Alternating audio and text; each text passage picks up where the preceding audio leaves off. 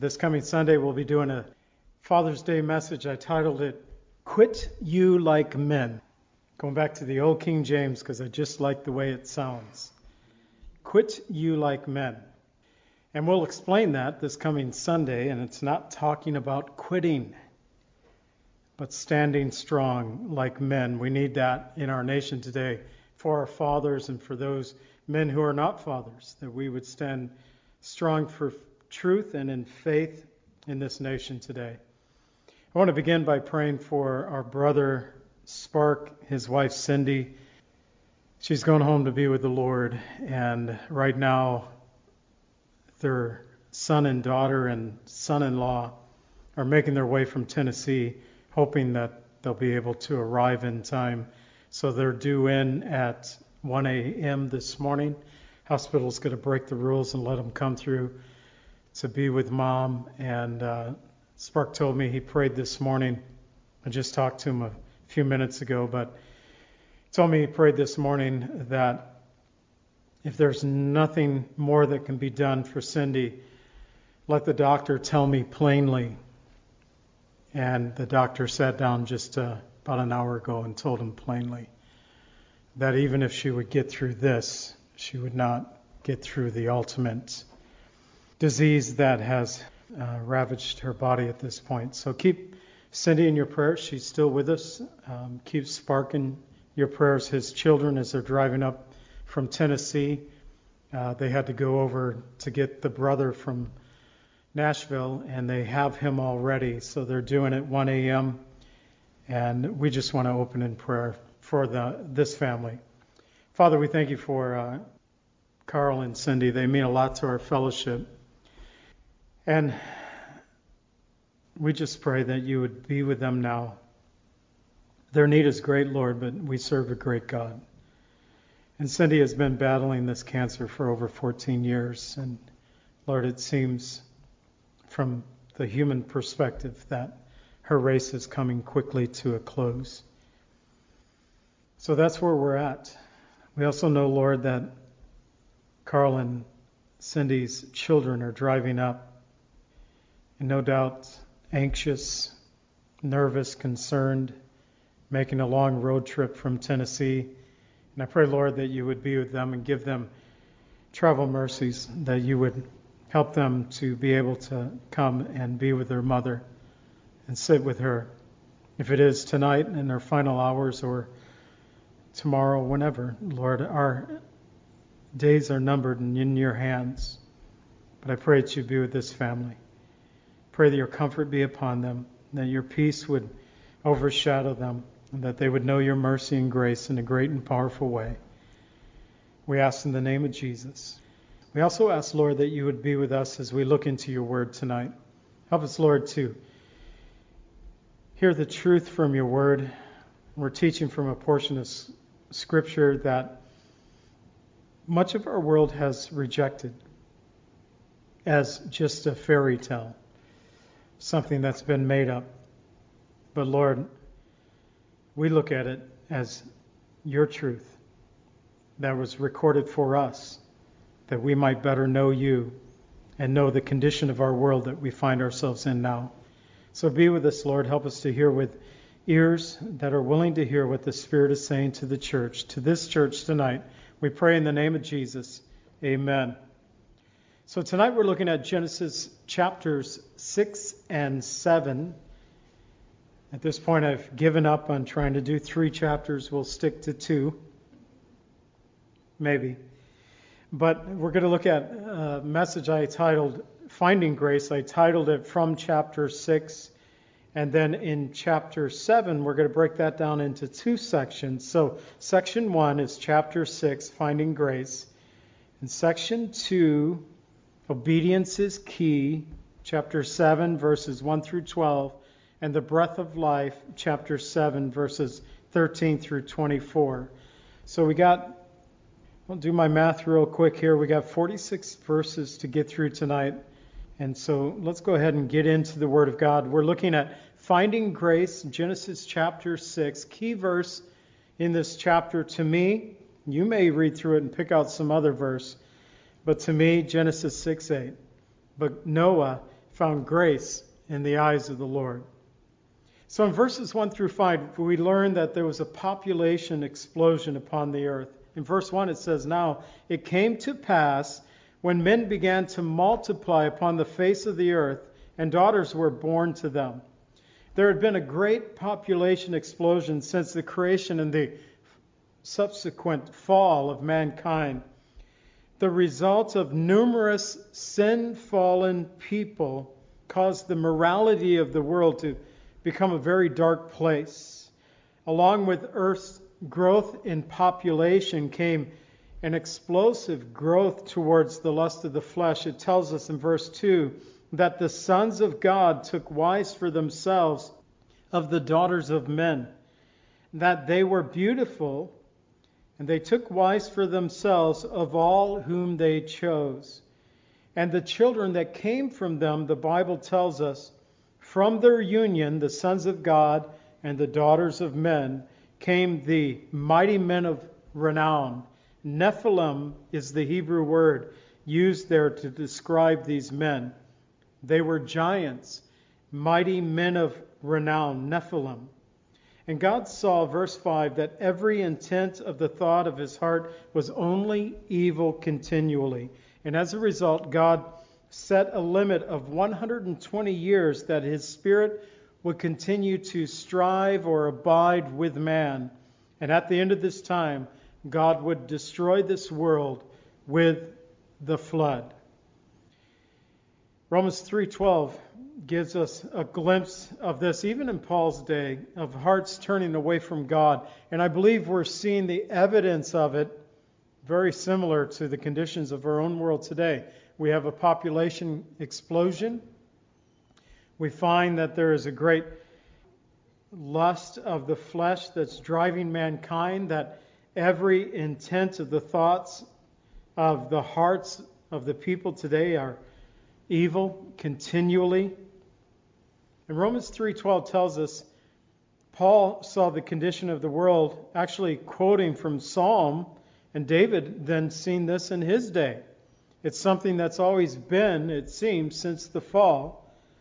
But Romans 3:12, quoting from Psalm 14, and also in 53, it repeats a similar theme. They have all turned aside. They have altogether become unprofitable. There is none who does good, no, not one.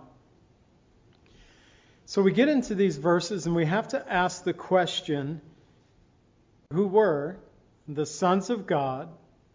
And there are three main answers. I want to go over with you the three main answers of this question.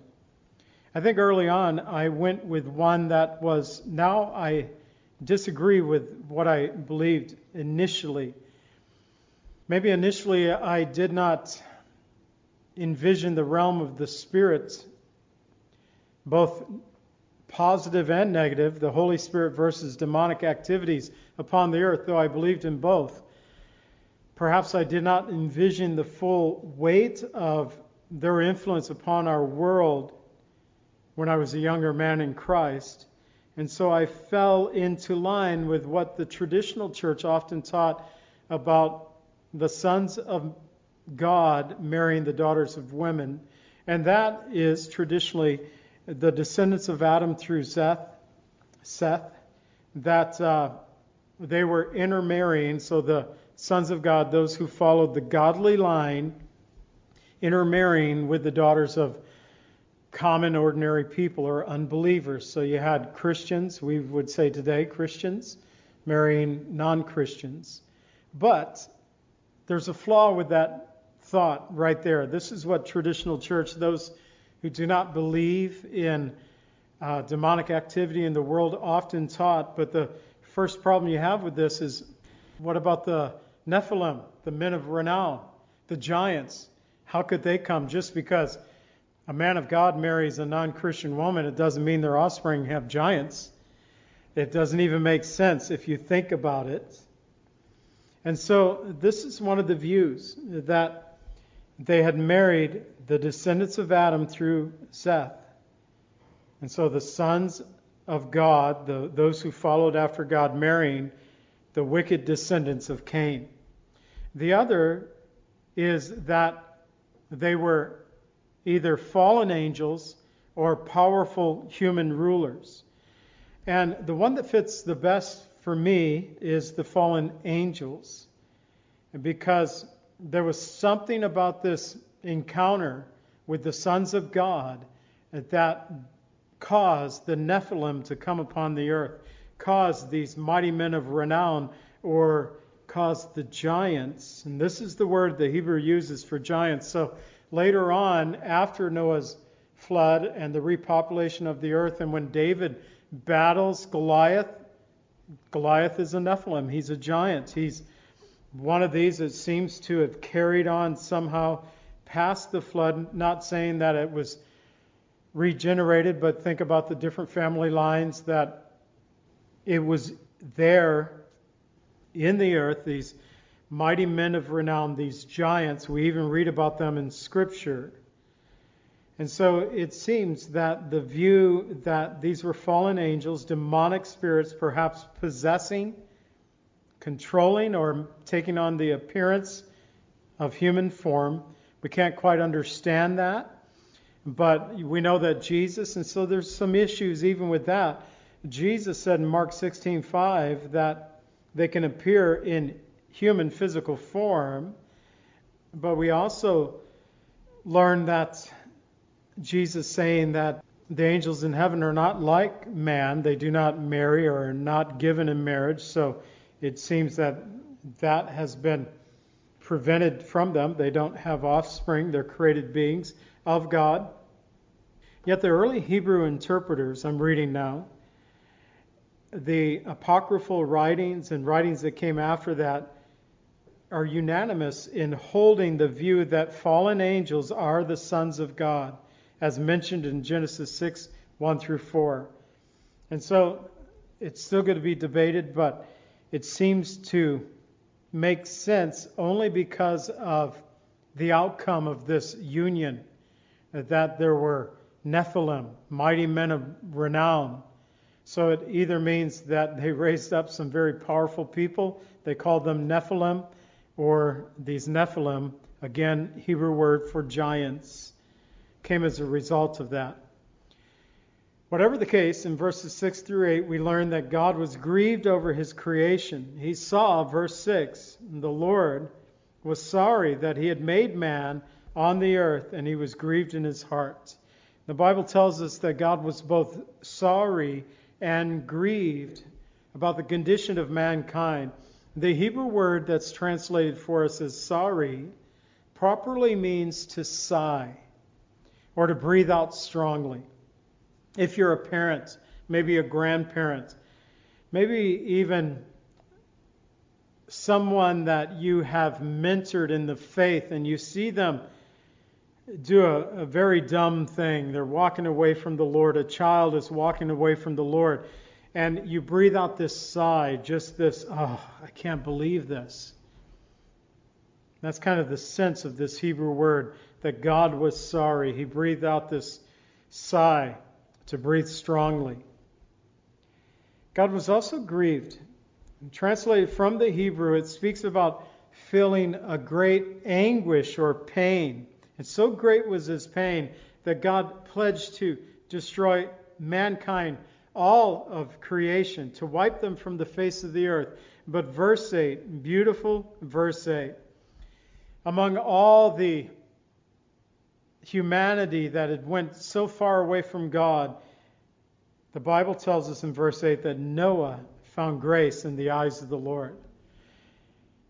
Peter, recalling this in 2 Peter 2, verses 4 and 5 says, "For if God did not spare the angels who sinned, but cast them down to hell and delivered them into chains of darkness to be reserved for judgment, and did not spare the ancient world, but saved Noah, one of 8 people, a preacher of righteousness, bringing in the flood on the world of the ungodly." That God, he did not, and Peter talking about God bringing another judgment upon this world. At the end of the age, he said God has done it before. He judged the angels. He cast those fallen demons down into the darkness, holding them in chains. Some believe that as I was reading about the sons of God and the Nephilim and the daughters of women, they believe that the reason that we don't see the demonic activity procreating again today is that God punished them and holding them in chains, and also giving an example to any other demon who would like to do this, that the outcome will be the pit. The outcome will be this abode where you'll be in chains and darkness until the judgment. But God did not spare the world, but saved Noah, one of 8 people. Noah, a preacher of righteousness.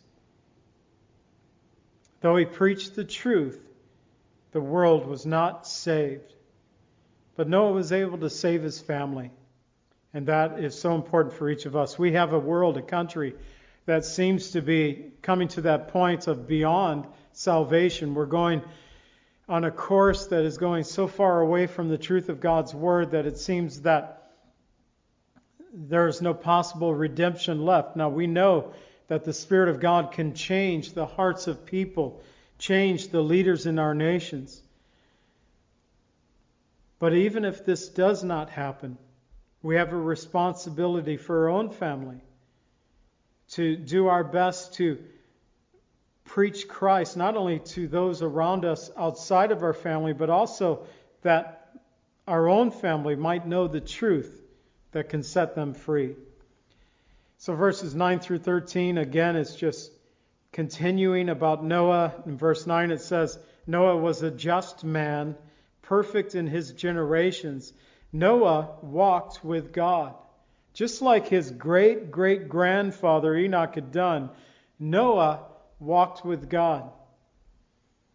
In verses 10 through 13, we learn of 2 more things concerning the condition of mankind that resulted in their destruction. First, they were corrupt, and second, they had filled the earth with violence. The Hebrew word translated as corrupt literally means to destroy. Thus, their rebellion against the Lord brought great devastation and ruin upon the planet.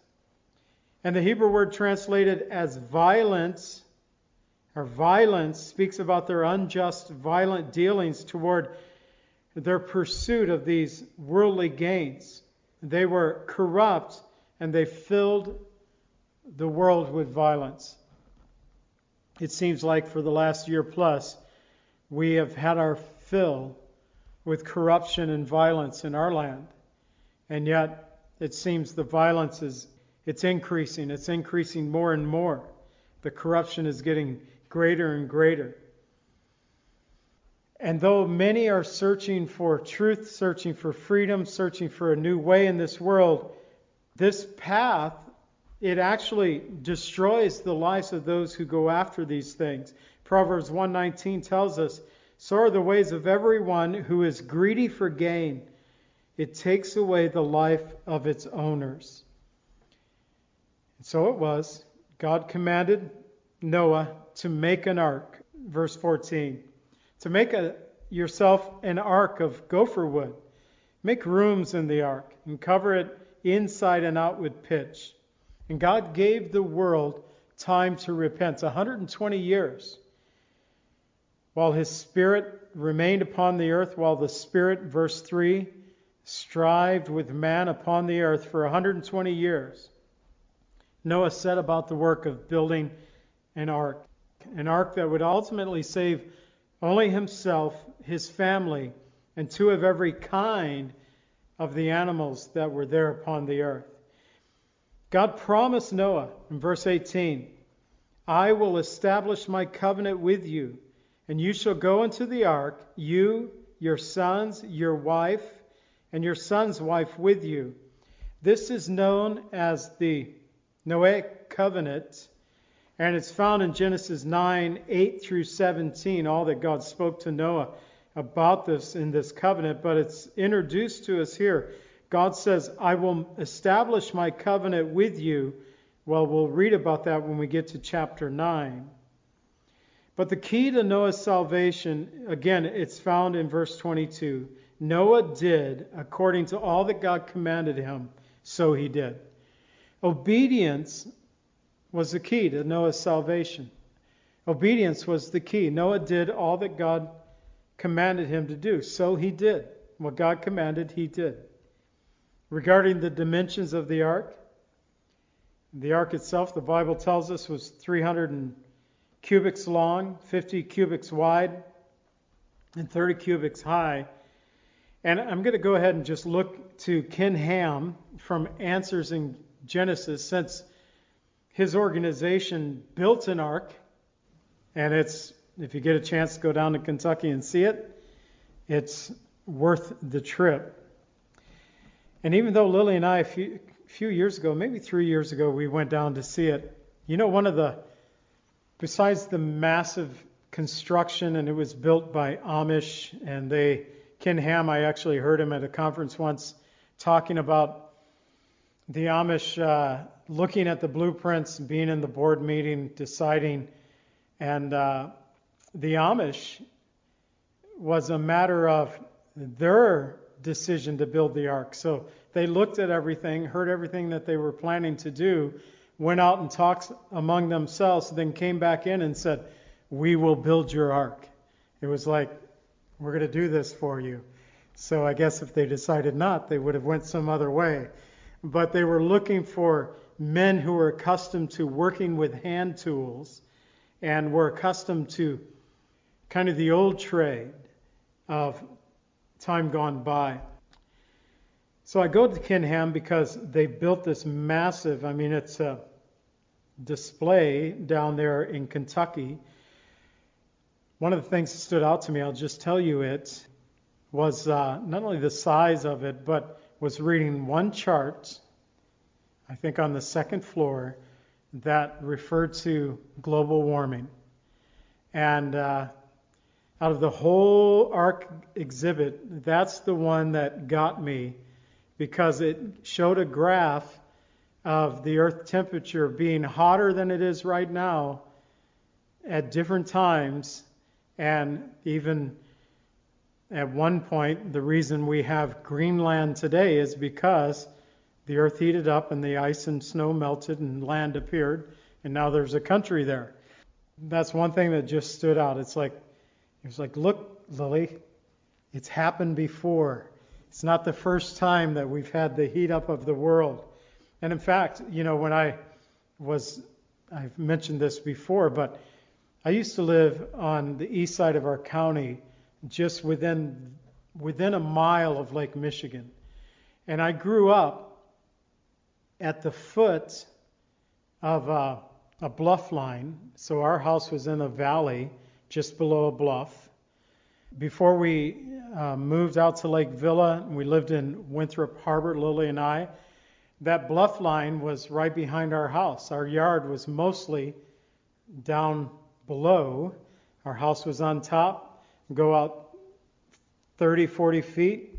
We had a ramp that went all the way down. Much of our yard was down below in the bluff line. And we were at Lincoln Park Zoo once, and I'm standing on the bluff line again, and this time I see a sign. And the sign says, this used to be the water level or the boundary of Lake Michigan on the bluff line. It's like, really? That's like a mile away to the lake right now. And the water used to be right here. I guess Lake Michigan used to be right behind our house before our house was ever there many years ago. So there's been a lot of water at times. There's been the warm up of the earth. So that was something that stood out to me. It has nothing to do with the ark. It was talking about global warming, but it was on the ark that I saw this, and it's worth seeing. So when you go visit, look for that. Noah's Ark, and this is Ken Ham. Noah's Ark was a massive ship built at God's command that saved Noah, his family, and 2 of every kind of land animal from the global flood that took place. He even dated it 4,350 years ago. The ark was 510 feet long, 85 feet wide, and 51 feet high. So that would be like 5 of our churches lined up straight in a row. Our church building, it's about 100 feet long. So 5 churches. 85 feet wide, doubling the width of our church. It's 44 feet across, outside dimensions. So double the width, 5 times as long, and then, of course, 51 feet high. We would have to go up a couple of stories here on the church grounds. So rather large. Scripture does not elaborate about the shape of Noah's Ark. Beyond those superb overall proportions, length, breadth, and depth. Since the Bible gives proportions consistent with those of a true cargo ship, it makes sense that it would have looked and acted like a ship too.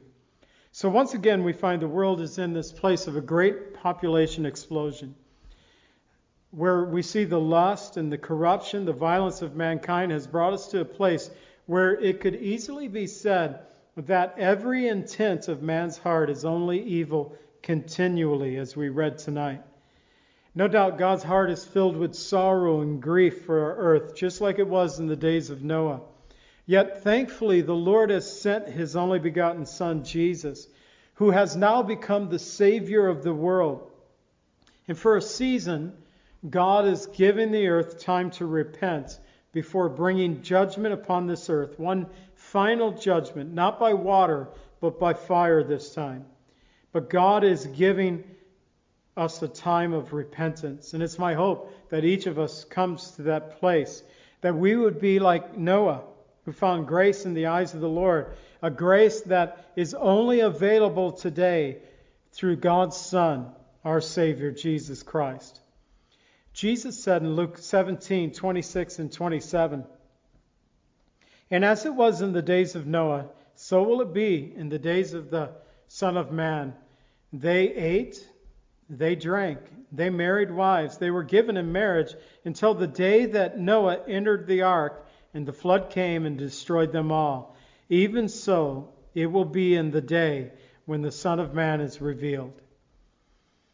As it was during the flood, so it will be in the day of the Son of Man when he is revealed, when the Lord comes at his second coming. But only those, for Noah's day, only those within the ark were saved. For us, only those who are in Christ will be saved." But for Noah, the key was obedience. And we've already seen that in verse 22. "Thus Noah did according to all that God commanded him, so he did." Genesis 6:22. But we find out that obedience continued to be Noah's life in Genesis 7:5, the key verse. Noah did according to all that the Lord commanded him. So once again, obedience is key. Genesis 7:1 through 12, we read in verses 1 through 3 that after 120 years, God spoke to Noah saying, verse 1, "Come into the ark, you and all your household, because I have seen that you are righteous before me in this generation."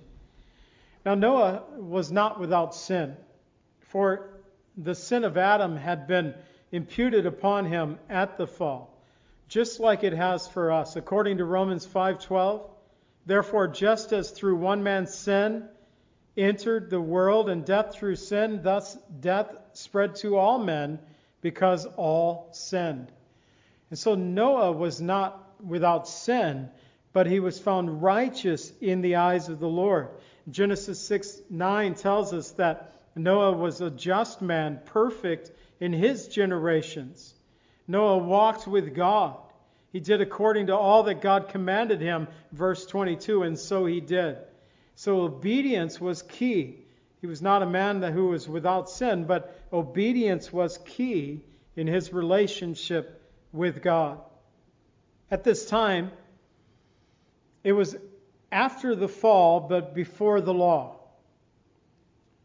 So after the fall, but before God gave the law through Moses, which would come many years later.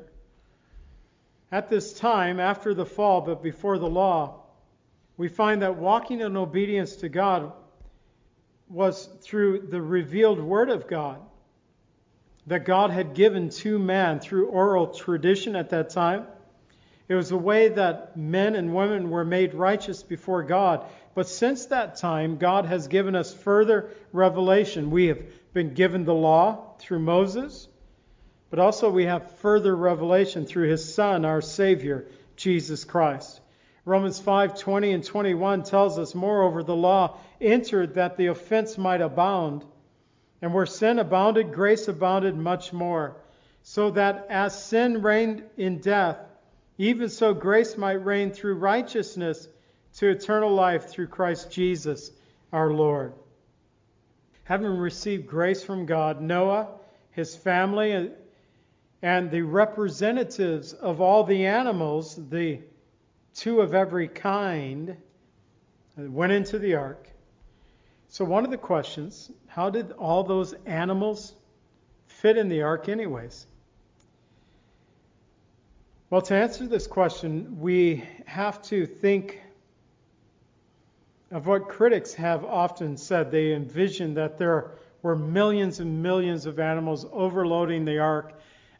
There is an exhibit down in the ark with Ken Ham, and they have all these storybooks of Noah's Ark. And almost all of them, our kids had little Noah Ark toys and probably books as well. But they show like animals sticking out of this small boat everywhere, like they could barely fit in type thing.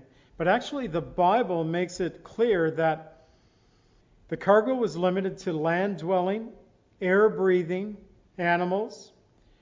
And it would correspond to modern birds, mammals, reptiles.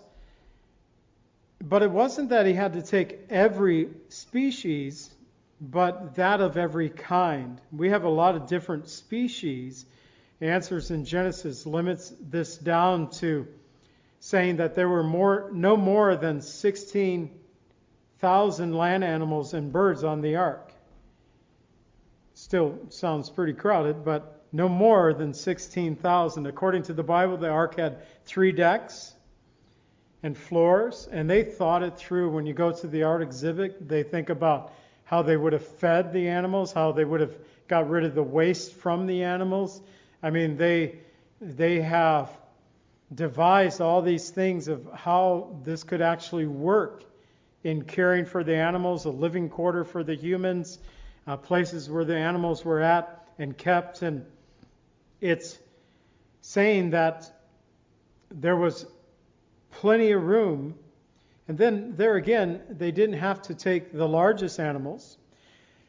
God could have brought them young, those who were coming to maturity, not that they were fully mature when they came on the ark, but maybe growing into maturity. Some have theorized, I've heard in times past, that like the bears and other animals who hibernate during the winter, that God perhaps caused them to go in this hibernation and to just kind of sleep during the trip.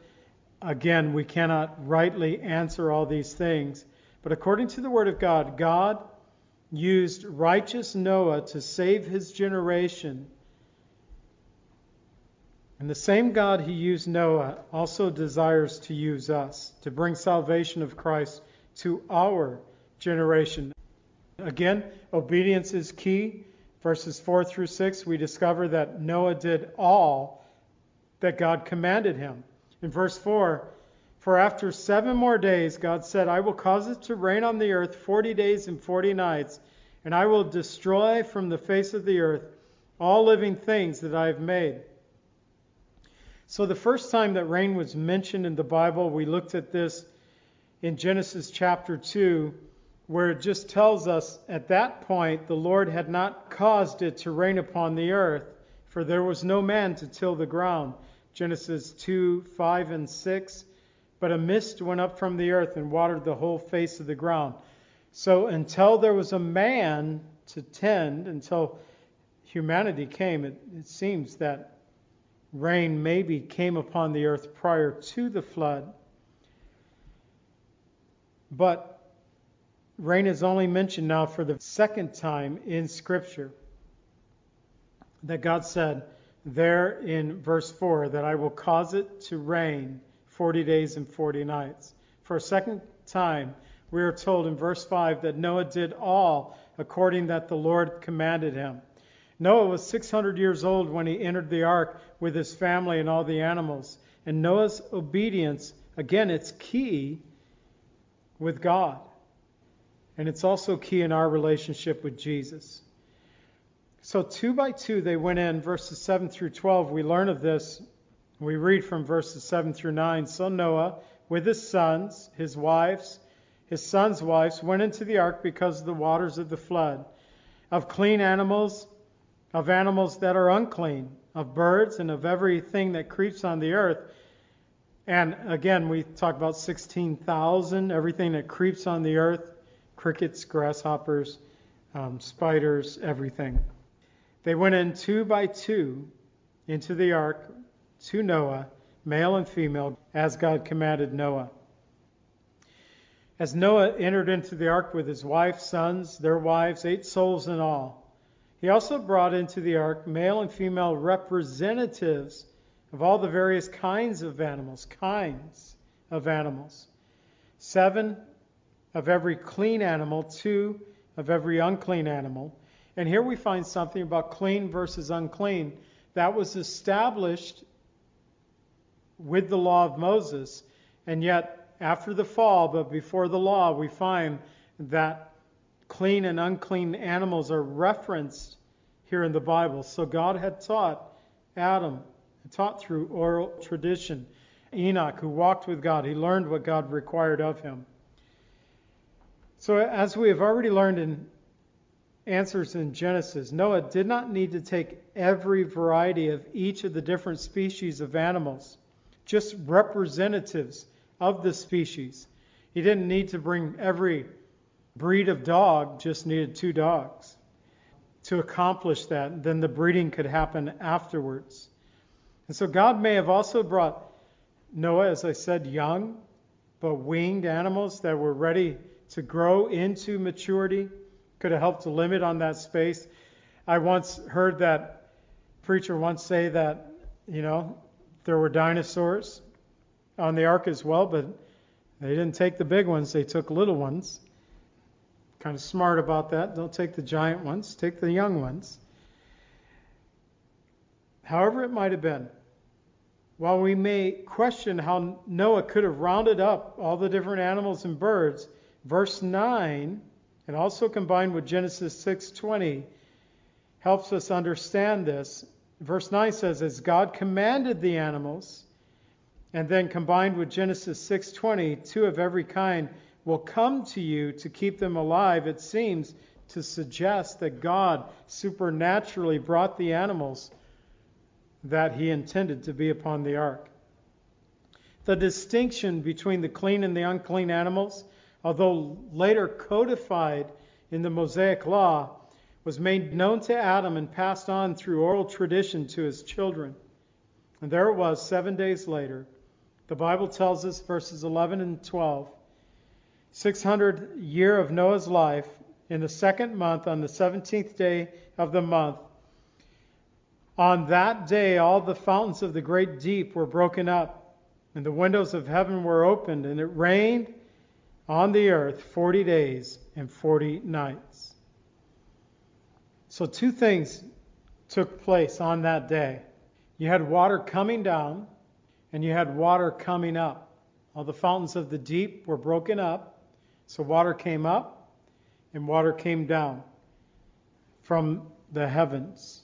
So not just rain coming down, but water coming up from the deep. But once again, the obedience for Noah was key in his relationship with God. As the Word of God tells us in 1 Samuel 15:22,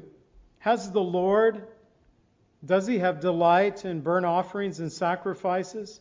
As in obeying the voice of the Lord, behold, to obey is better than sacrifice, to heed than the fat of the rams. As it was for Noah, so it should be for you and me. Obedience is key. And finally, verses 13 through 24, we find the breath of life.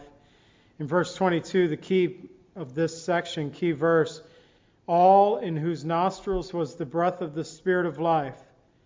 All that was on dry land died. The breath of the Spirit of life. So for Noah and his family and the animals that were with him on the ark, they were safely within the ark. The same day that he shut the door in the ark, God allowed the rain to come down. The waters of the deep were broken up. God likes to do same-day things in Scripture. The same day that Adam and Eve ate of the fruit of the knowledge of the tree of evil, God cursed them, not cursing Adam and Eve, but cursed Eve with the childbearing, Adam cursing the ground for his sake, but took them out of the garden, put them out the same day. When Abraham believed God and it was accounted to him for righteousness on that same day, God made a covenant with him to give his descendants the promised land, according to Genesis 15:18. One of the favorite same-day passages of mine comes when the children of Israel came out of Egypt, and the Word of God tells us in Exodus 12:41 that on the same day that Israel entered into Egypt, they came out 430 years later on that very same day. These same-day passages reveal that God was and is in the timing of all things. And in a similar way, God was with Noah, his family, and all the animals as they entered into the ark. For on that very same day, verse 13 through 16, same day Noah and Noah's sons, Shem, Ham, and Japheth, Noah's wife and the 3 wives of his sons with them entered the ark. They and every beast after its kind, every cattle after their kind, every creeping thing that creeps upon the earth after its kind, every bird after its kind, every bird of every sort. They went into the ark to Noah 2 by 2 of all the flesh in which is the breath of life. So those that entered, male and female of all flesh, went in as God had commanded him, and the Lord shut him in. Not only was the Lord in the timing of their entering into the ark, God shut the door. In other words, no matter the storms that would come upon the earth on the outside of that ark, because of their obedience to the Lord's command, their salvation was secure within the ark. And likewise, by the command of God, there is only one door that leads to life. As Thomas asked Jesus, how do we get to the Father? Jesus responding to Thomas in John 14:5 and 6, saying, Thomas saying to Jesus first, John 14:5, Lord, we do not know where you are going or how we can know the way. And Jesus responding, John 14:6, I am the way, the truth, and the life, and no man comes to the Father except through me.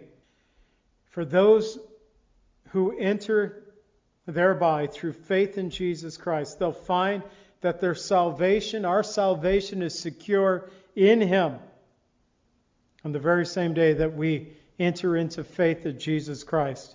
Jesus said in John 10:9, I am the door. If anyone enters by me, he will be saved. He will go in and out and find pasture. But it's only through Jesus. For Noah, it was an ark. For us, it is our Savior, Jesus, that we find salvation. So the waters prevailed, verses 17 through 24.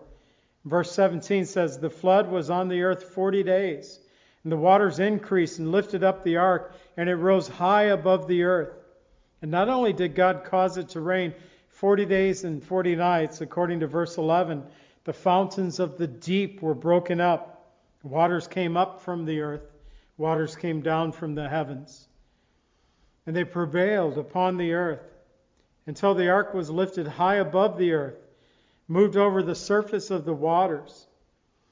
High above the earth, as high as, I believe, I don't have it in my notes. I'll have to look real quick here in the Word.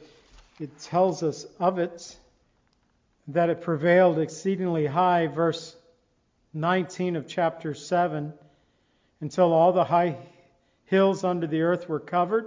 The waters prevailed 15 cubits upward, and the mountains were covered. So 15 cubits, a cubit about 18 inches. It's determined, I think Answers in Genesis made it a little longer, but from the length of a man's elbow to the tip of his finger. about 18.5 inches. You can measure yours. I've measured mine before. So between 18 to 20, 21 inches possibly. So feet above the earth.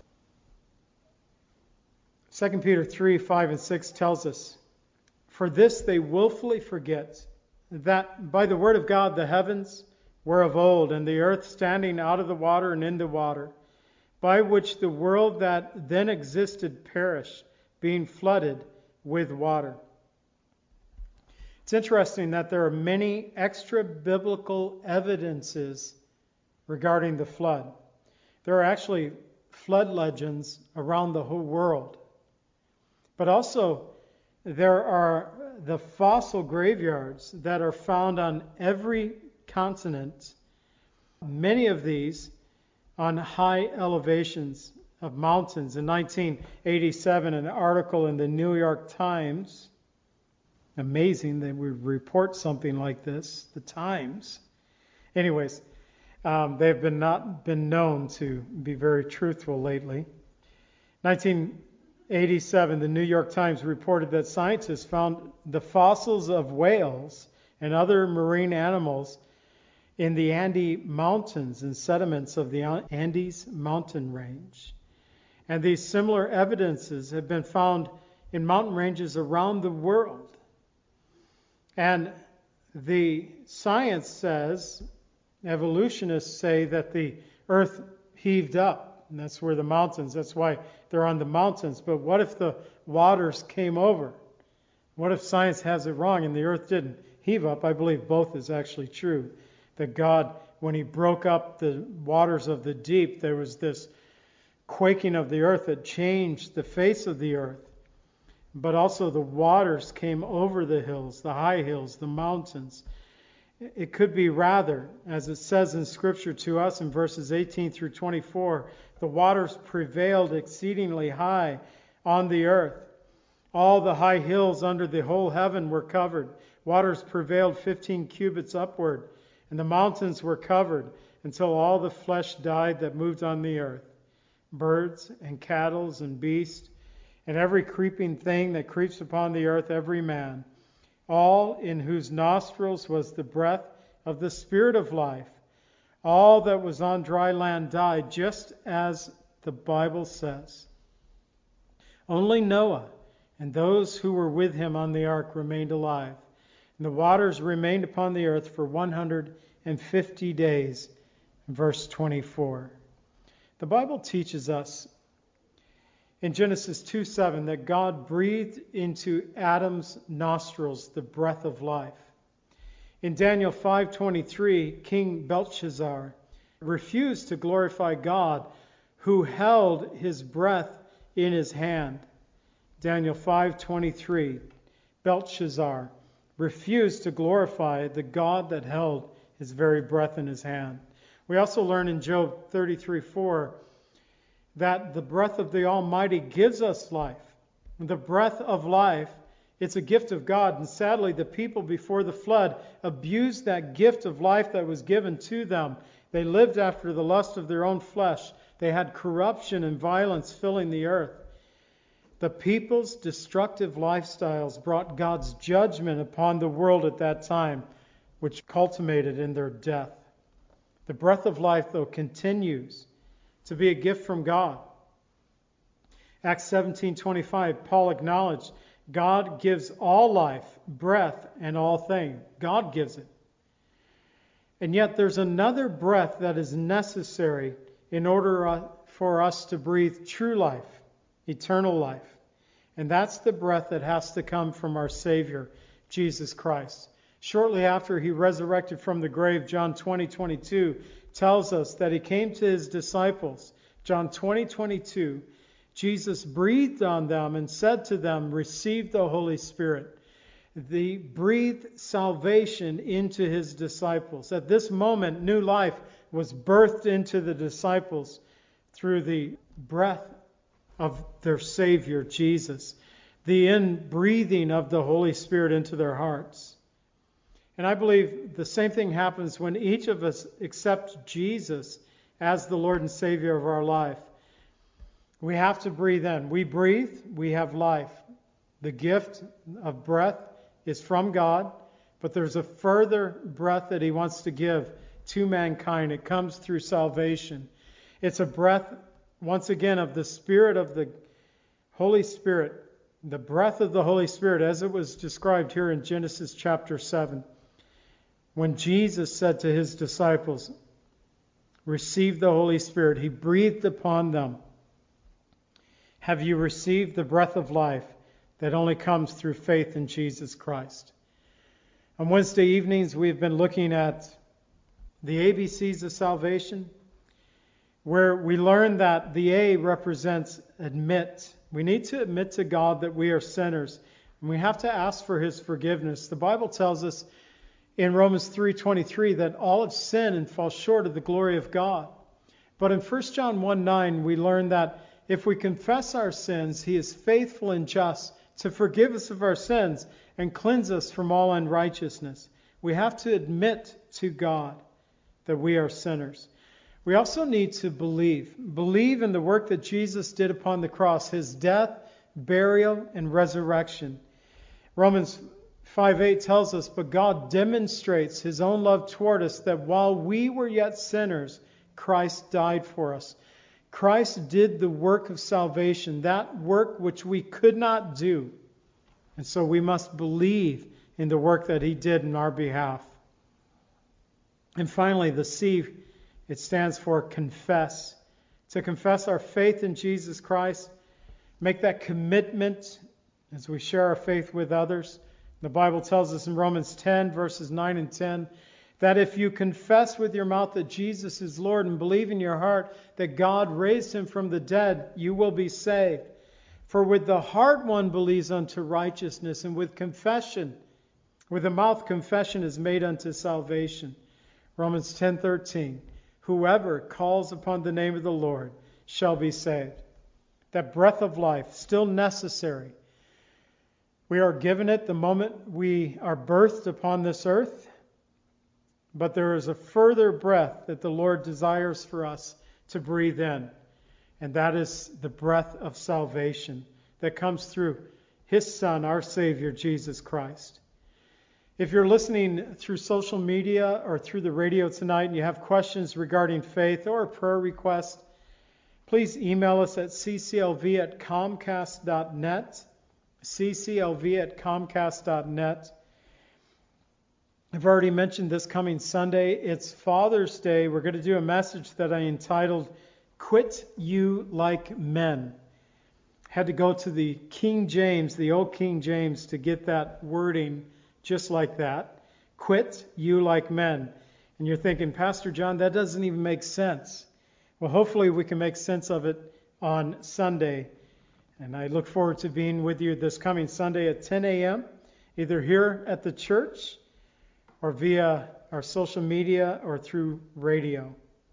Also, if you desire to know more about our fellowship or desire to support our ministry, please go to cclv.org and you can find out information about our church.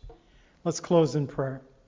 Father, we thank You for this evening, for the teaching of Your Word, looking rather quickly through a couple of chapters here in Genesis, chapters 6 and 7. A lot of information, Lord, given to us here in these chapters. And these early chapters in the book of Genesis, Lord, they're so foundational for our faith. So help us, Lord, to not only learn from them, but to ponder them and study for ourselves, that we might have a greater understanding of Your truth. And we know, Lord, that You are truth. And it's through You, Christ, that You set us free. And we pray, Lord, that You would bring us to that place of freedom. I pray, Father, if there's anyone hearing my voice tonight or listening to this at a different time via a recording, and they have questions regarding faith, Lord, I pray that they'd reach out to us here at the church, reach out to someone they know who is a follower of Christ, that they would reach out to You in prayer, even this night. We ask in the name of Jesus. Amen. Pray that God would bless you and keep you, that its face would always shine upon you and give you peace. God bless.